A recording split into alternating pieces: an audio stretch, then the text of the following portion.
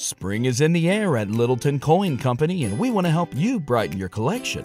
Visit us at littletoncoin.com all month long to enjoy 15% off your purchase. With a wide selection of coins, paper money, supplies, and more, Littleton Coin Company has something for every collector's taste. Use promo code SPRING at littletoncoin.com for 15% off your purchase all month long. Restrictions apply. Littleton Coin Company. Serving collectors since 1945. This is the story of the one. As a maintenance engineer, he hears things differently. To the untrained ear, everything on his shop floor might sound fine, but he can hear gears grinding or a belt slipping. So he steps in to fix the problem at hand before it gets out of hand. And he knows Grainger's got the right product he needs to get the job done, which is music to his ears. Call, click Grainger.com, or just stop by. Grainger, for the ones who get it done.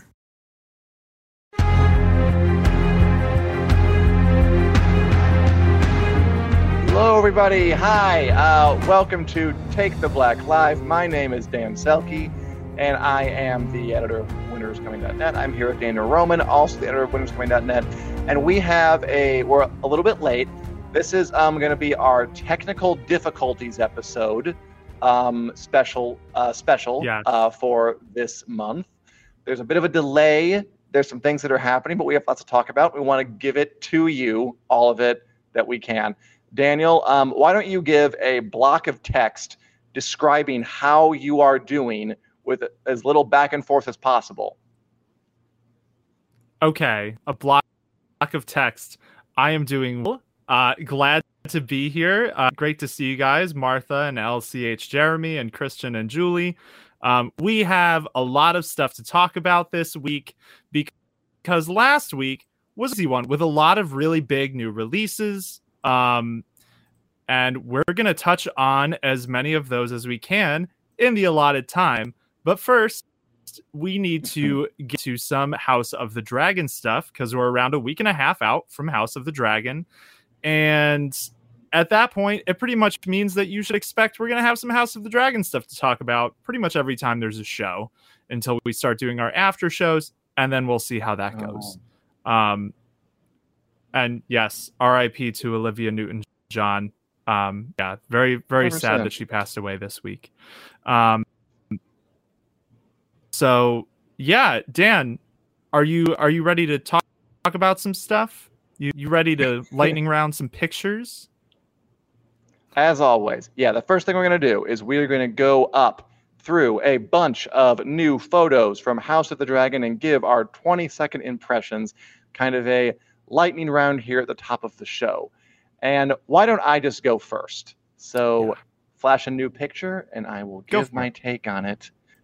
Okay, we got Paddy Considine as King Viserys Targaryen I. These are beautiful new pictures from House of the Dragon. There he is with his long, blonde, luscious hair and his wig. Oh, the crown's really cool. He got like the Targaryen sigil, the Baratheon sigil, some different ones throughout the crown. Looking good. I think he's pretty interesting and exciting because his character is okay. And there we go. And that is the buzzer. All right. Next picture. Danny, you take this one. All right. Bear with me in my technical difficulties.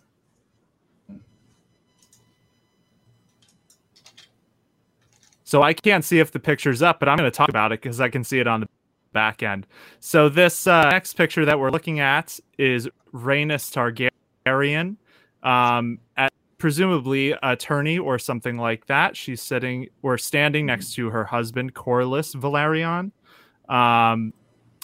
And we can just see Paddy Considine as Viserys right there in the foreground. And whatever's going on, Rhaenys doesn't look pleased. True. You can't see the pictures? I shouldn't ask questions. Okay. Next picture. I can see them. Yeah. Okay. We have here. Oh, hell. Oh, no, I got it. We got young Rhaenyra Targaryen and the Lord Commander of the Kingsguard, Sir Harold Westerling. I nailed them both. Played by Millie Alcock and no, I know it. Graham McTavish, respectively, going to the Iron Throne Room. She's the heir to the throne. He's her bodyguard, and it's going to be a fracas. Costumes look good. Looking forward to it.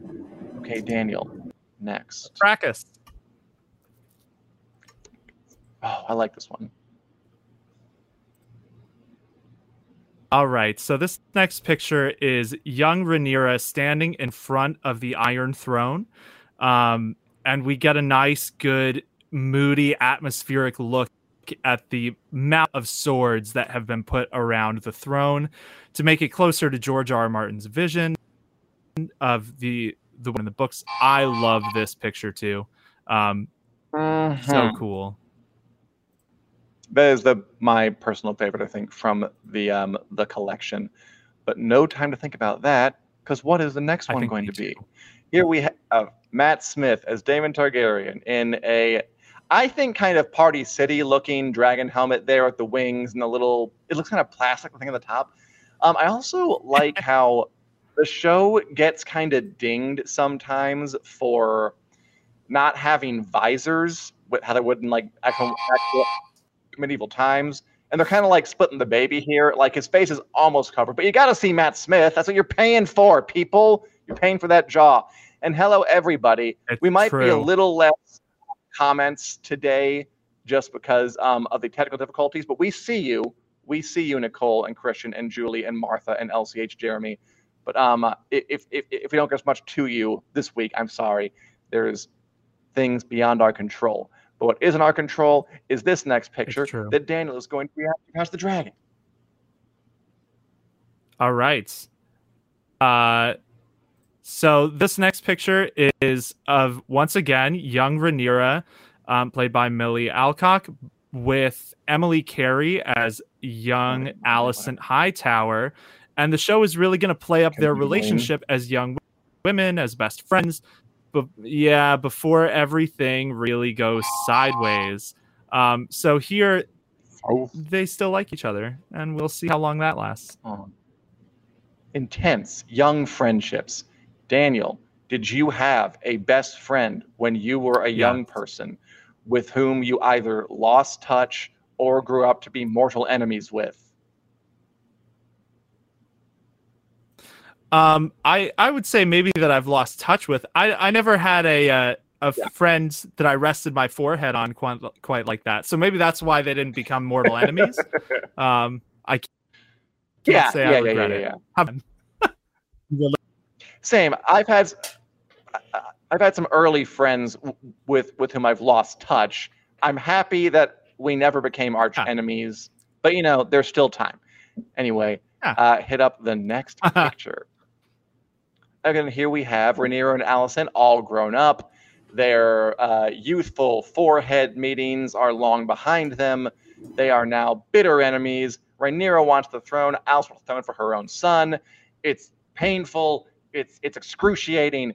It's why the humanity. It's going to be. It's a brunette and a blonde, and they're going to fight each other. Emotionally, morally, not so much like fists. No, actually, there is one scene though where they're going to fight with fists too. I'm looking forward to it quite a bit. Yep. Okay. Let's move on to the next one. What is it? All right. Our final picture, which I'm just going to presume is on the screen right now because the tech is on my end partially, I think. So this is a dragon, in case you couldn't tell. It is Caraxes. This is Daemon Targaryen, Matt Smith's dragon. He is an ornery fellow who doesn't like people, except perhaps to eat them. You can just see the edge of his saddle there around the bottom of his neck. And he's a bearded dragon, kind of like tropical lizards. He's got a beard of spines. I'm psyched. Pretty cool. For the dragons. And this one. I didn't notice because as George R. R. Martin said today, I thought this was not said today in an interview, this is pretty funny, that he asked that the House of the Dragon producers put 3 things in this show. He wanted dragons that were colorful. He wanted heraldry that was colorful. And he wanted them to amend the official timeline to include a acknowledgement of King Jaehaerys Targaryen II, who was the Mad King's father. And I heard those 3 things, and I was just entertained because they're such 3 kind of smallish, almost petty details that like he's an old guy, so Yeah. he wants like the adult coloring book version of the show, and he wants things bright that he can see them, which I wouldn't mind that. Sure. And he wants this like minor, insignificant character who they didn't acknowledge on Game of Thrones written back into the official canon, which is just, I just think it's funny. I just think it's funny that that's where his head is at, and that's what he is insisting be in this show, lest it fail. Yeah, I think the dragon thing is it's the one I think is the most valid of West, just because like it is a pretty fair point that the dragons in the original series, they look less visually distinct as time goes on. Like the colors don't pop as much as he describes them. But the Jaehaerys thing, yeah, I think that's hilarious because like Jaehaerys is not, this is not Jaehaerys the Conciliator he's talking about. It's the next Jaehaerys who's around like 100 years later. And basically Game of Thrones like wrote him out. They said Aerys's father was Aegon the Fifth on Game of Thrones. So that is just, you know, respect George R. Martin's painstakingly crafted family tree. I guess it's possible that LCH Jeremy could be correct and that the report could have had it wrong, that George R. Martin wanted Jaehaerys the first scene. That does make more sense. And I'll vet this one. We are going to see Jaehaerys the first. I think Jaehaerys second is a lot funnier. The idea that he looks like awake at night being like, why didn't they include Jaehaerys second in the official HBO coffee table book on the timelines and the ancestry? That's really funny. It does make a little more sense. He would want to see Jaehaerys the first because House of the Dragon is not going to get to Jaehaerys the second in any case. No, totally not. That because that was my first reaction too when I read about this morning.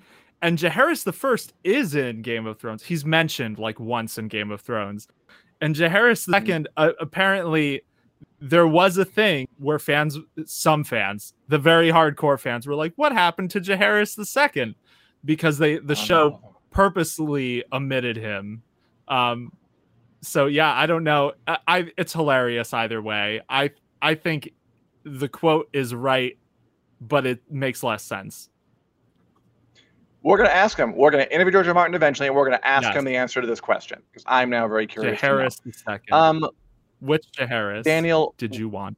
What other House of the Dragon, and again, just for the delay, topics did you want to talk about? Because a bunch of stuff came out. Did anything stand out to you as interesting? Why don't you talk about one? Sure. I think one of the most exciting things that has come out in the past week is that the showrunners teased some of their favorite moments. Specifically, Sapochnik talked about a moment they call Eye for an Eye, which is this sequence we now know it's episode 7, where Alicent comes after the cat's paw dagger. If you've read Fire and Blood, you probably have a pretty good idea of why they call that sequence Eye for an Eye. We're not going to spoil all the details, but so they're really excited about that one. And then Ryan Condal, the other showrunner, says there's an even bigger scene in episode 8 that involves most of the cast and has to deal with a succession, not the succession. So my guess is it has to do with Corlys Velaryon gets sick at one point, and there's a whole dispute over who will be his successor. They'd have to rearrange things, but either way, we know big stuff is coming, episode 7 and 8, and I think that's exciting. Dude, the scene with Alicent tearing at Rhaenyra with a dagger, I've been looking forward to for a while, just based on the trailers. I mean, you can just tell that it's full of passion and drama. I'm looking forward to that one a lot. Yeah. We also got news that a long time ago, HBO was going to have an official Game of Thrones convention. Now, there already are a couple of unofficial Game of Thrones conventions, like Con of Thrones and a Con of Ice and Fire. I guess my first question is, why couldn't they just graph on a Con of Thrones? That would have been kind of cute. But they were going to throw an official Game of Thrones convention, right? I think that would have been cute. I think it would have been fun. And I've been to those, and they were a good time. And I could be in a panel at that one. I can't be in a panel at this one. But anyway, They're an official one. They had to cancel it, I think, more than once, maybe because of the COVID, because they were planning on it for a while back, and then the vid got around, and there were additional variants, and they just couldn't go through with it. But now they're for real serious doing it, and they are going to mount this official Game of Thrones fan convention in Los Angeles, California, from December 9th to 11th, which is a good time to be in Los Angeles. And they're going to have a lot of the folk who were going to be there originally. They're going to have Alfie Allen, Theon, Jack Gleason, Joffrey. That'll be fun. Christopher Heathfu, who plays Tormund. Christian Nairn, who plays Hodor, who loves going everywhere. Daniel Portman, who's Podrick. Gemma Whelan, who's Yara. Isaac Hepson Wright, who plays King of the Six Kingdoms, Bran Stark. And they also added Mr. Kit Harington, which is cool because he's a big star from that. And I wonder if they'll take the opportunity. Do you think they're going to reveal anything? Do you think the fact that Kit Harington's there means that they're going to have a promotional shot of him back in his costume, and he's going to say, "I'm coming back at the Jon Snow show," like they're developing? Or do you think it's going to be fun? I'll be back. I think my gut reaction was they have Kit Harington partially to make up for the fact that they have delayed this thing a few times and it's the first official one and stuff. So to try to regain some of that hype a little bit. I don't know. I would be surprised, I think, if they announced anything major. Like, I doubt the announcement of the Jon Snow series is getting greenlit is going to happen at this thing. It just feels too soon. Although, what do I know? It might. Do you think we're going to find out about the Jon Snow series? I want to say no, but the fact that they're trotting him out makes me curious and makes me kind of hopeful. It's also cool that it's going to be after House of the Dragon has wrapped up. Yeah, it'll be after it's done. So they'll be able to take the temperature of the room, right? They'll be able to kind of assess how things went. Because whether the show does well, it'll be a nice victory lap. If the show tanks, it'll be an awkward weekend. Yeah, totally fair. I'm kind of on the fence. I'm sure it's going to be fun. I live East Coast, so I doubt I'll be there, but pretty exciting that they're actually doing it. I hope it becomes a yearly thing. Well, I kind of do, but also I agree with LCH Jeremy, who's been to Con of Thrones. I've been to Con of Thrones. I've talked to Con of Thrones. It was so much fun. I wish they would have talked to the people who were already organizing it and gotten to some, because how many Game of Thrones conventions do we need? I'm wondering that. I think it would have been cool for them to come up, come on high in their ivory tower and talk to us little fans who attend Con of Thrones, and then set Kit Harington to Con of Thrones instead. Don't make us come to your thing. You come to us. We were here first, although we are here because of your major, very expensive thing. So it goes both ways. I will bet. I was surprised at how much the marketing was like, this is the first official fan convention, because I haven't been to Con of Thrones, but I'd heard of Con of Thrones enough that I was like, I thought we had conventions for years now. We're not the official conventions. This is official, which means you can pay money to get your picture taken with stars from the show, presumably. That's going to be the thing. You could always do that. Spring is in the air at Littleton Coin Company, and we want to help you brighten your collection. Visit us at littletoncoin.com all month long to enjoy 15% off your purchase. With a wide selection of coins, paper money, supplies, and more, Littleton Coin Company has something for every collector's taste. Use promo code SPRING at littletoncoin.com for 15% off your purchase all month long. Restrictions apply. Littleton Coin Company. Serving collectors since 1945. Save big on your Memorial Day barbecue, all in the Kroger app. Get 3-pound rolls of juicy 80% lean ground beef for $3.49 a pound with a digital coupon. Then get select varieties of flavorful Powerade, Body Armor Super Drink, or Arizona tea for 77 cents each, all with your card. Shop these deals at your local Kroger today, or tap the screen now to download the Kroger app to save big today. Kroger, fresh for everyone. Prices and product availability subject to change. Restrictions apply. See site for details. Did you hear the thing where Sean Bean was talking about going to fan conventions for Lord of the Rings, and He's saying like, I didn't like the way they kind of corralled the fans and had them kind of extort them for autograph money. Yeah, I I don't. I did that one time. It was for the guy who plays Gendry. I was doing it for somebody. They asked me to get him to sign something. Remember who plays Gendry? Joe Dempsey, I think. Joe Yeah. Dempsey. I did that, and it was fine. It's just like it's amazing. I mean, it's weird to think that that's like a booming industry, like the autograph lines and the sign my headshot stuff. But if I were a celebrity, I'd do it so fast. I'd charge so much for my face. People want to pay for it. Why not? And as Julie asked, no, Julie, I don't think the show will tank. I just like to build a good wall of plausible deniability, so I'm not too hurt if something does happen. I don't want to see. Watching a TV show is exactly like a marriage. You get into it what you get out of it what you put in. Exactly like it. Yeah, precisely. There's no difference. And I'm afraid that if I go too whole hog too soon, I'll be hurt. But I expect it to be good, and I'm looking forward to it. And eventually it'll woo me, and I'll invest in it completely. And then season 8 will be not as good as advertised, and I'll have my heart broken. But that'll be then. For now, we have lots of.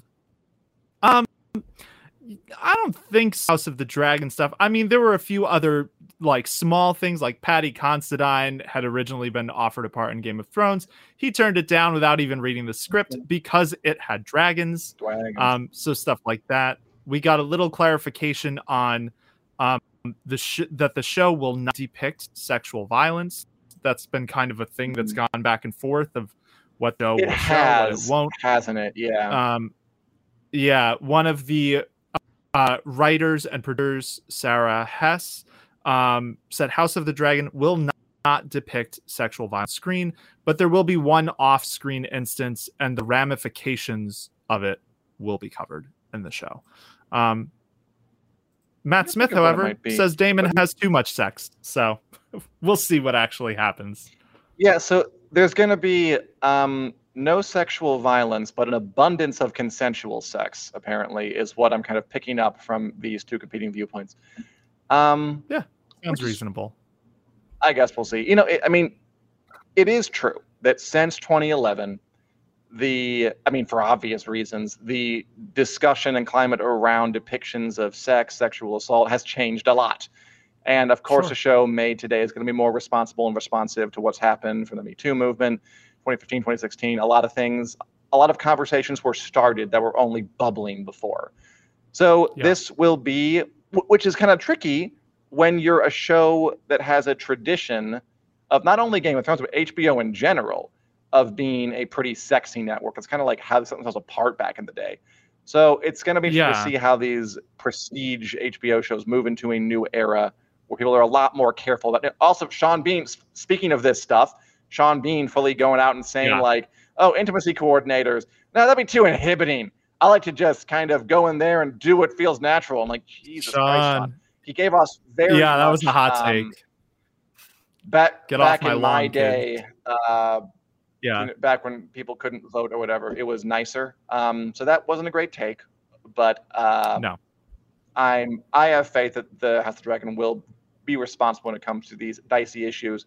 But again, they're going to have to walk a line. Yeah, I mean, there are shows that do it well, so it's not like, this impossible task. Like, I know this is the one I always hold up. I'm going to do it again. Black Sails.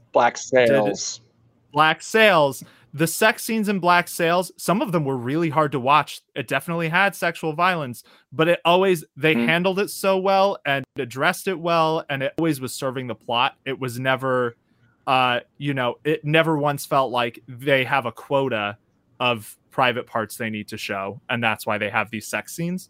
And I think that was a way it really differentiated itself from Game of Thrones. So there are examples. I feel like House of the Dragon could do well. We're all on Black Sails. I hope. Yeah, follow Black Sails. I'm not, because I'm not against, on principle, a scene of sexual violence if it's done tastefully and done for a good purpose. But I understand why you want to steer clear of it completely. to be on the safe side and just Yeah, because absolutely. there's an almost like philosophical argument that even depicting something that's vile, to condemn it is putting it out in the universe in a way that some people will take in a way you didn't intend. So Yeah. it's a thorny issue, and I will be happy to see how they handle it. That's stuff about Yeah, that's been a House of the tricky Dragon. point for Outlander. That's been a tricky point for Outlander too, Ooh. because it has a lot. That show.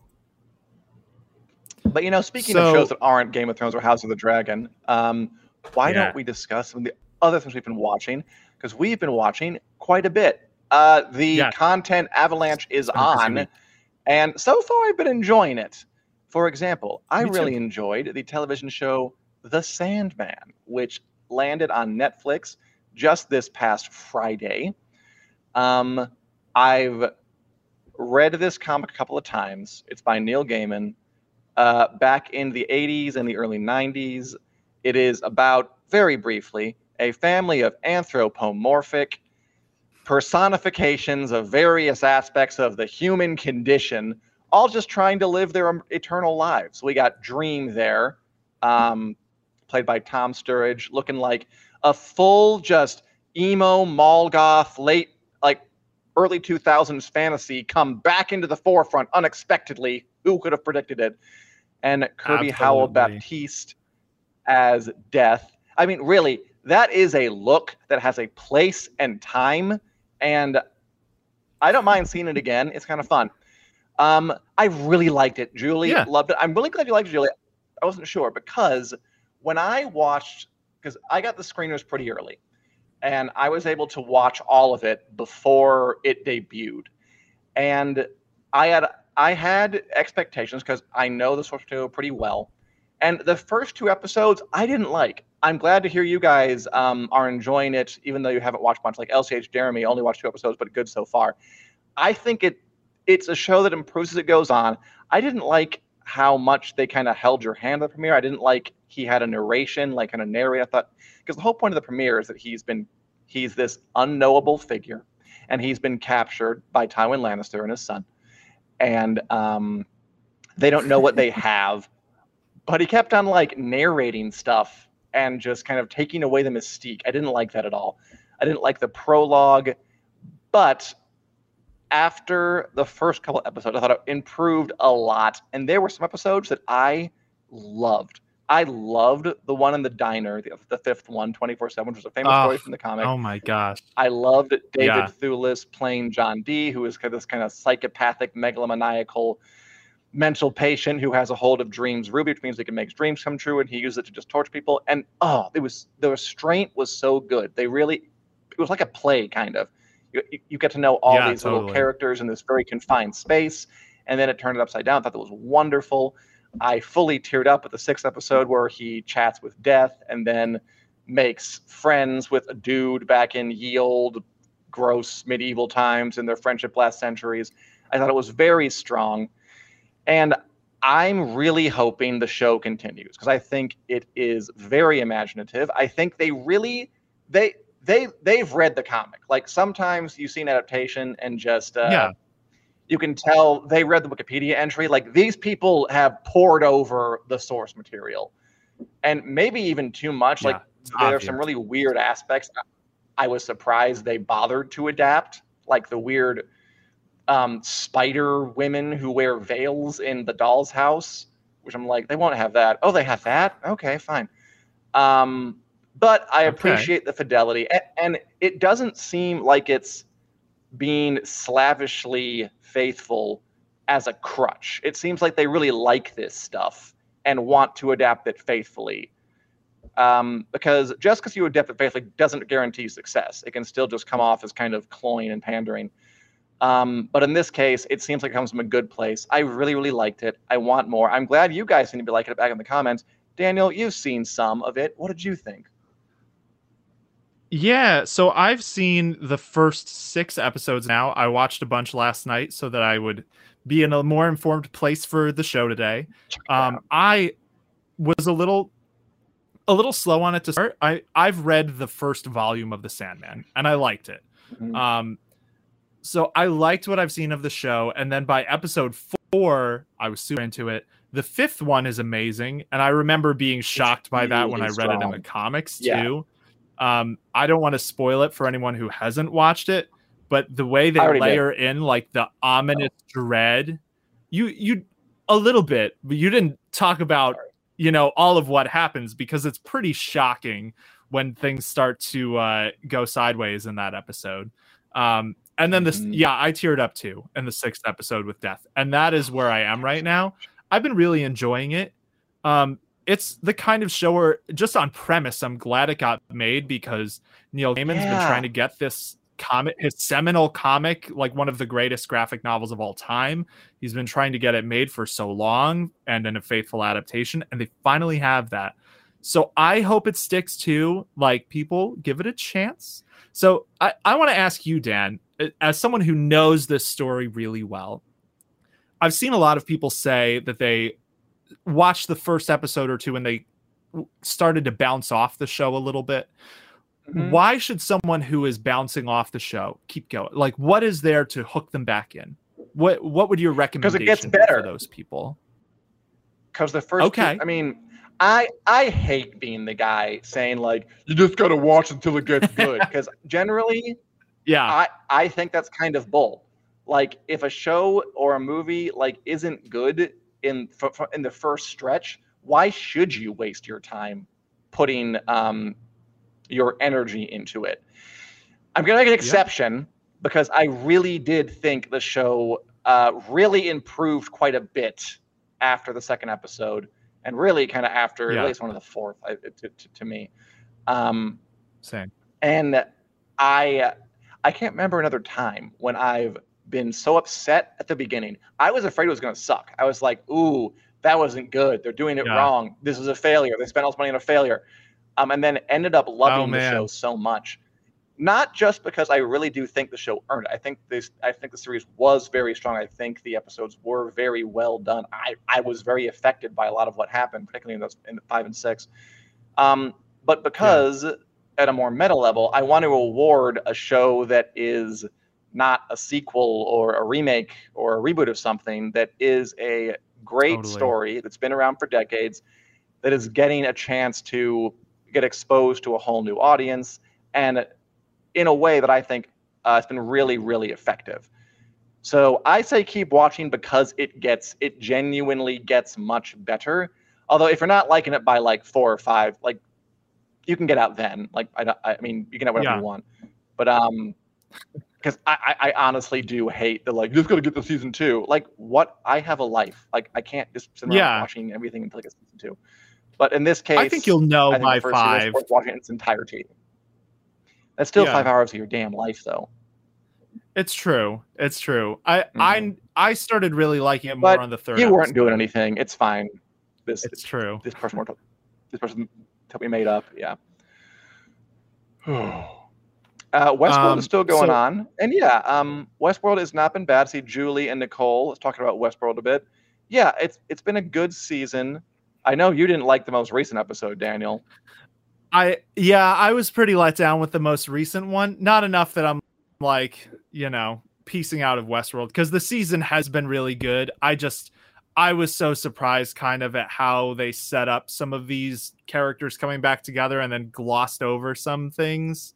Like Maeve and Bernard, we don't see what their first interaction in like 30 years is like. They're just kind of back on a quest. It felt a little more like season 2 Westworld to me, this last episode. Ooh. I'm still really excited to see what they do in the finale. No one's that. Yeah, and the season as a whole has been fantastic. So I like it. I'm more nervous than I was a week ago. I'm enjoying it too. I do think overall, no matter what happens from here on out, this show is destined to become a cautionary tale of a series that was so big in its first season, and then just, I'm sorry, to me anyway, really squandered all the hype it had going with a couple of meandering, just sort of joyless seasons, and also not intriguing enough. Like, I don't require joy as if you're giving like a really cool mystery, but it just didn't work. And then they've recovered nicely, but I mean, recovering Yeah. nicely 3 seasons later, who's still around? So what a fun tale. And I hope you know what? Maybe they'll come back and they'll become a phenomenon again in season 5. Yeah. But I hope it gets to season I'm like- 5.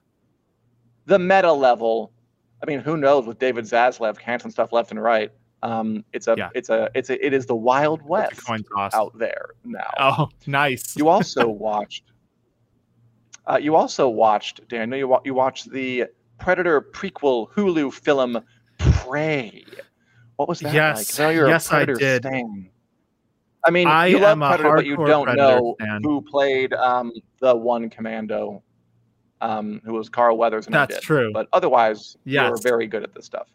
I think that makes you the true stan. So longtime Predator fan. The new Predator prequel Prey is on Hulu.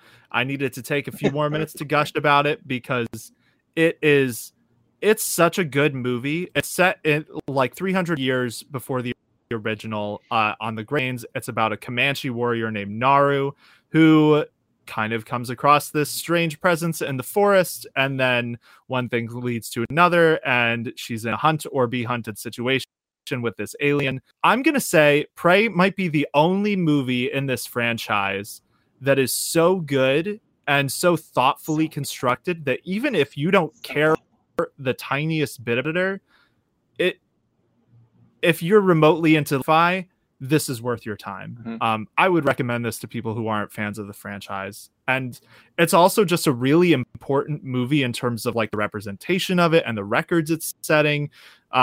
It's kind of getting rave reviews. It's the #1 premiere ever on Hulu out of both TVs and TV shows and movies. That's from its Disney. 3-day weekend. Good for Disney. Yeah, it's the first major movie to star a Native American woman as the lead role. It's also the first time a major movie has ever been released in Comanche. There's a Comanche overdub you can watch on Hulu with subtitles. And the actors who played the parts actually read their Comanche lines. So when you see different actors with those overdubs, it's actually them saying it. I can't lie. I've been kind of obsessed with this movie since it came out. I never expected to be this obsessed with a Predator movie in 2022. Like, I don't know. A bunch of them have come out since I've been a fan. There's never been one where I've been like, yes, watch this even if you don't like Predator. It's that good. Prey is that movie. It's that good. That's interesting. Valerie wonders if Horizon Zero Dawn inspired Prey. My name is Alloy. Huh. Do you think so, Daniel? She does have Aloy vibe for sure. Aloy is kind of the one in her village in Horizon who's like, she understands the technology. She sees through like the veil of mysticism a little bit to be like, this is what this actually is. And Naru has the same vibe where everyone's telling her she's seeing things, or, oh, a bear track. And she's like, it's not a bear. Bears don't skin snakes and gut them and take their skulls. So something is amiss. Cool thing. I want to watch it. I watch it. I didn't last should. weekend.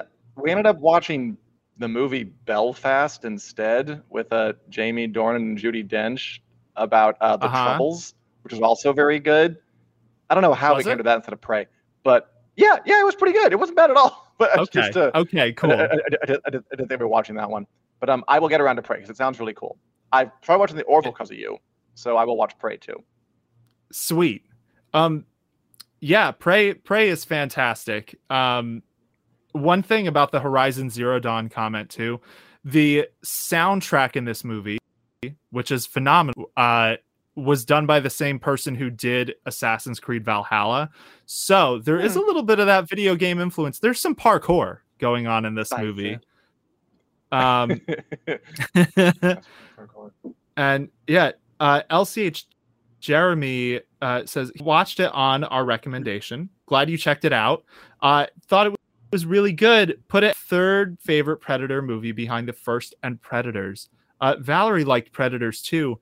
And man, I gotta say, I liked Predators. The amount of love that has come out for that one since this premiered has kind of surprised me. Predators was the 2010 one with Adrian Brody. It's like in the middle between the more serious and the more ridiculous entries in the franchise.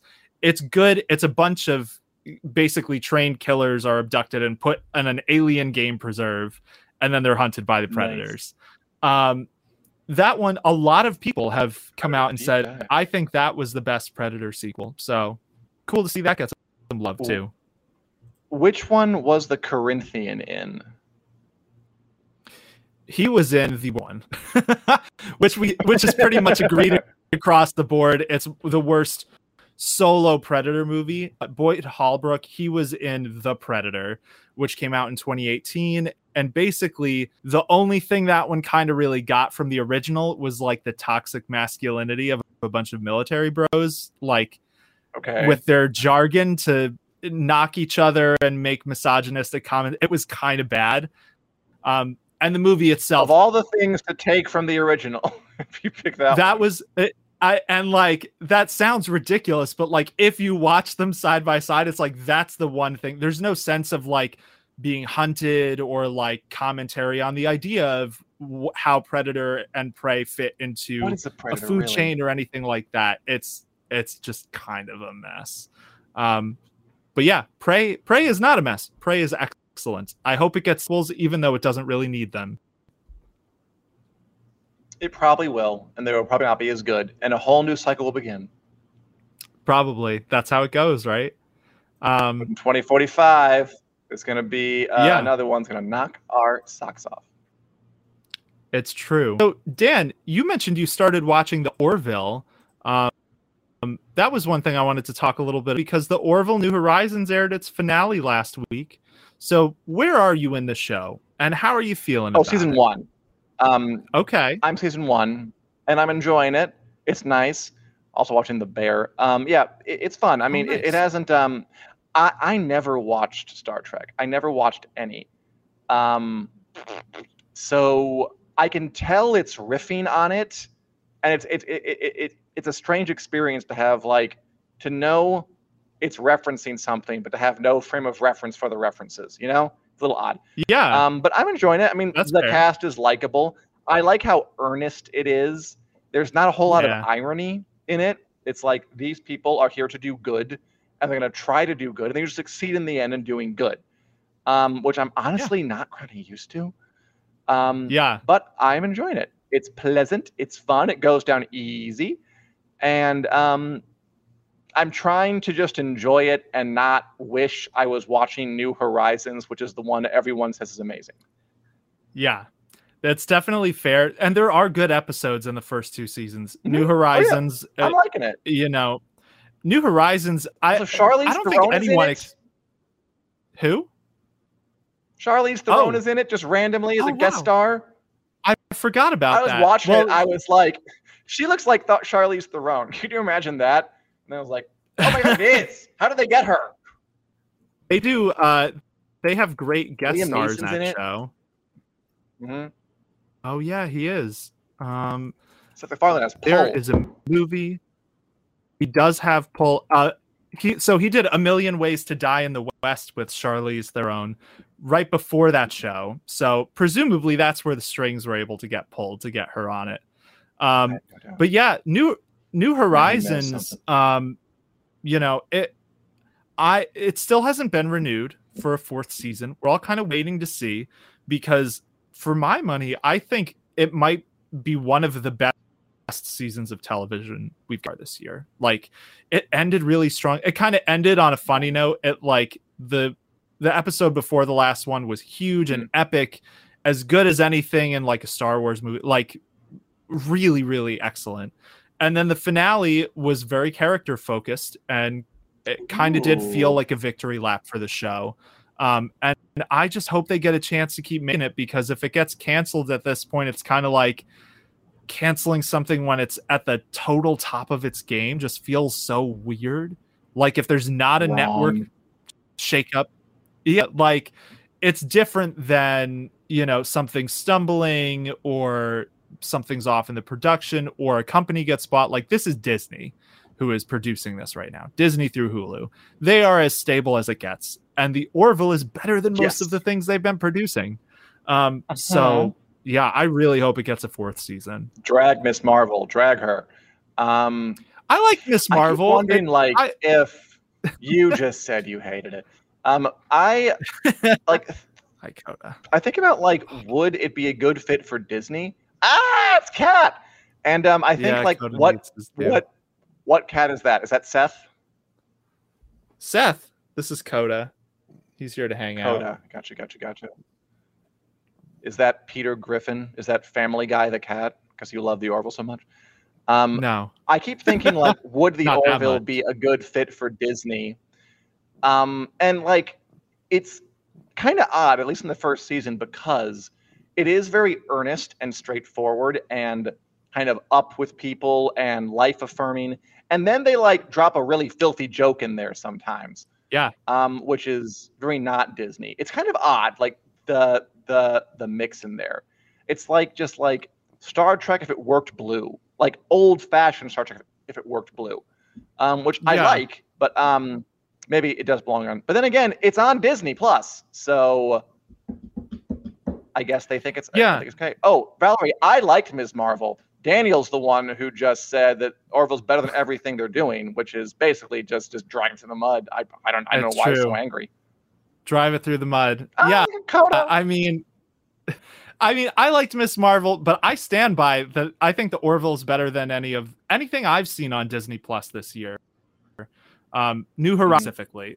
I ugly cried in 5 episodes in a row, and that just doesn't happen to me with shows. Yeah. So yeah, and it is a weird marriage for Disney Plus, because you're right, it is a little more adult, in spurts. It's not consistently gory or anything, but every once in a while they'll throw in a filthy joke, or they'll have a very serious topic. But it's distributed by Disney Plus in most countries, so I can see how it makes sense for them to get it on that platform. I hope it does well. I mean, if Daredevil can be in Disney Plus, I guess the Orville can too, after they open that door. And next it's just, Mickey Mouse strip out of the corner on Disney Plus, like people were saying. All right, Daniel, should we do the Wick News lightning round, where we go through a bunch of stories we didn't have time to do and give our 20-second takes for the second time in the episode? Yeah, I think we should, because as Julie says, this cat has me well trained, and he's not going to let me sit here too much longer. So maybe we should do the lightning round. He wants you to leave? Nah, he doesn't want me to leave, unless it's to get him dinner. Gotcha. But it might be he wants cuddles, but I don't know Coda very well. I don't know Seth. Okay, all right. I haven't looked at these at all, so I'm excited. Who should go first? Let me see, because I did put them into order. I'm going to read to you first. Are you ready? Yeah. Where's the letter B? I have the remainder of the gavel. The handle's gone. I don't know why. The handle's just gone. Now it's just a block of wood. Right. So The Joker 2, which stars Lady Gaga as Harley Quinn, gets a release date. Joker Filet is scheduled theaters on October 4th, 2024. Are you going to see it? Will it be great? Filet à deux. It's French. I'll probably see it, yeah. Yes. I saw the first Joker, in part because there was so much kind of talk about it. I just was curious. And I mean, yeah, look, you're going to make a sequel to this billion-dollar movie. You're going to cast Lady Gaga as Harley Quinn. It's going to be a musical. You have my attention. That's a bold, weird move. Yeah, out of nothing of a curiosity, I'm there. All right, Daniel, let's see what we're going to tap for you. All right, Daniel, did you know that the cable network Starz is making a Outlander prequel show called Blood of My Blood? It's in development. What do you think? It is. I think that's an interesting tack. They're saying that Diana Gabaldon is involved, the author of the books. She is also writing a book about Jamie Fraser's parents, which is what this new show is about. She was kind of like, no one's talked to me about being involved with this show. So I think this story is developing, but it's a thing that's happening. All right, Groovy. Dan. So the next Disney Plus show that will be less good than the Orville, which is coming out, is Which you hate, She-Hulk. yeah, you hate it. Yes, it's true. She-Hulk on Disney Plus. Daredevil, Matt Murdock, played by Charlie Cox, will be in it. And in one of the most recent TV spots, we saw he wears a yellow outfit. You down for the yellow Daredevil? I don't care. I honestly am a little. I don't know if this is the same Matt Murdock from the Netflix show, or if they're just going to hard reset and have a whole new guy. Variant. I feel like we should know by now, and the fact that we don't has me thinking maybe they're going to pull a fast one and have it be like a new Disney Daredevil. But we'll find out very quickly because that show comes out in like the 17th, I think. Yep. All right. That's definitely a question. Daniel, sticking with the Marvel of it all, Marvel Studios CEO Kevin Feige wanted to kill Captain America and Thor in Avengers Endgame, but he didn't. What do you think about that? Yes. Yeah, the Russo brothers, Joe and Anthony Russo, who directed it, they talked Kevin Feige off the ledge and basically said if we kill off all these characters, it's going to make none of them are going to hit as well. So Feige wanted to phase out most of the OG Avengers, and the movie ended up kind of doing that anyway because Captain America got real old. Totes. Yeah. Bloodline. Julie says that the buzzer sounds sick, which is cute. It doesn't Okay, faded this time. Yeah. Yeah, I was wondering if that was just in my flu. headphones. It's true. You mean actually ill, Julie? We got it. Yeah. The buzzer has COVID. It should probably take time off. Okay, Dan. So the next lightning round story, sticking with the superhero theme, but in a different way. Goody. Veep, the creator of Veep, is making an HBO Armando satire about the hellscape of franchise superhero movie making. You gonna watch that? I mean, look, we've had 3 lightning round stories in a row about superheroes. Obviously, there's room for this. Superheroes are in the air. I really liked Veep. Really enjoyed it. Armando Iannucci. I did not like Avenue 5, another HBO show. I thought that was pretty bad, actually. But yeah, bring it on. I almost feel like it's overdone because we already have The Boys, which is satire. I almost think they do something else entirely, but there's definitely material there. Yeah, and he's good. I mean, most of the time. So yeah, I'll check it out. I'm intrigued. I like that it's about making the movies as opposed to like superhero, like, superheroes in culture. What would they be like? It's cool that it's why is making the movies so awful? Kids of Town expose. But okay, yes. Daniel. Okay, we're off superheroes. No more for Noah Hawley's upcoming Alien prequel series on FX are finished, with filming expected to begin in 2023. You like Predator? How do you feel about Alien? I love Alien. Natural nemesis. Alien. I'm really nervous about this Alien series. It's set in the past on Earth. Well, like Ripley's past, our future, like the 2070s. Believe it or not. But yeah, we'll see what happens. They're filming it next year. It's nice that work is moving along on it. Noah Hawley's done a good job on Fargo from what I've heard, so hopefully he can do it with Alien too. But we'll see. Take that, sickly buzzer. All right. We already talked about this one a little bit, but now you get a chance to give your coordinated 20-second hot take.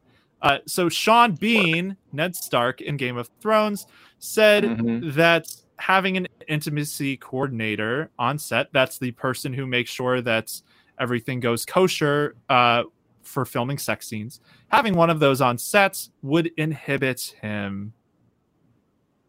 Yeah, it just sucks. I mean, intimacy coordinators have become kind of de rigueur on sets since the Me Too movement, especially because the reality is you putting actors in those vulnerable positions can expose them to kind of uncomfortable, potentially harmful situations.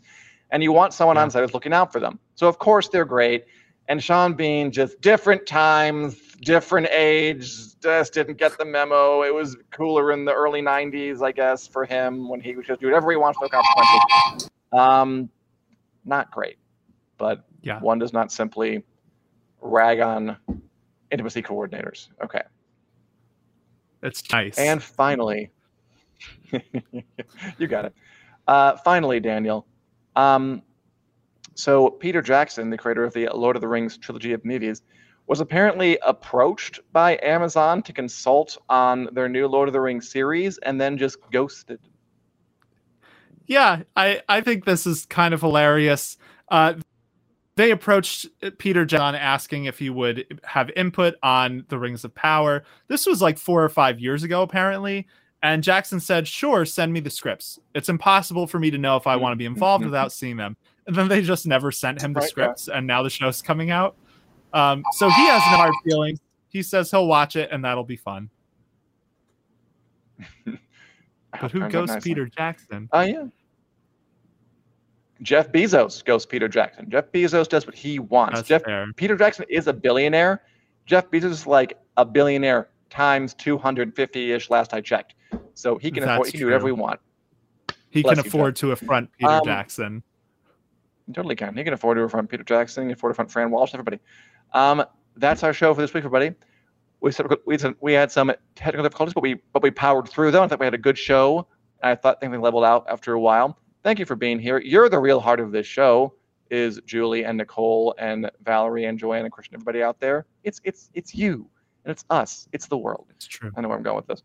Anyway, we are available in podcast form wherever podcasts are available, from iTunes, Google Play, and beyond to Google Play and beyond. And of course, we are live every Wednesday at 4 p.m. Central Standard Time here on the Winners Coming Facebook page and the Winners Coming YouTube page. And we're also going to do, after House of the Dragon episode recap review gab sessions, every Sunday night, beginning August 21st, at those same places. So we'll see you there. We'll see you on Sundays. We'll see you on Wednesdays. We'll see you all week for 10 straight weeks. Looking forward to it. That's right. Anyway, see you next week. And may there be an appropriate amount of fire and blood in your life. Nice. Take care. Say goodbye to your credit card rewards. Greedy corporate mega stores, led by Walmart and Target, are pushing for a law in Congress to take away your hard-earned cash back and travel points to line their pockets. The Durbin-Marshall credit card bill would enact harmful credit card routing mandates that would end credit card rewards as we know it. If you love your credit card rewards, tell your lawmakers, hands off my rewards. Tell them to oppose the Durbin-Marshall credit card bill. This is the story of the one. As head of maintenance at a concert hall, he knows the show must always go on. That's why he works behind the scenes, ensuring every light is working, the HVAC is humming, and his facility shines. With Grainger's supplies and solutions for every challenge he faces, plus 24/7 customer support, his venue never misses a beat. Call quickgrainger.com or just stop by. Grainger, for the ones who get it done.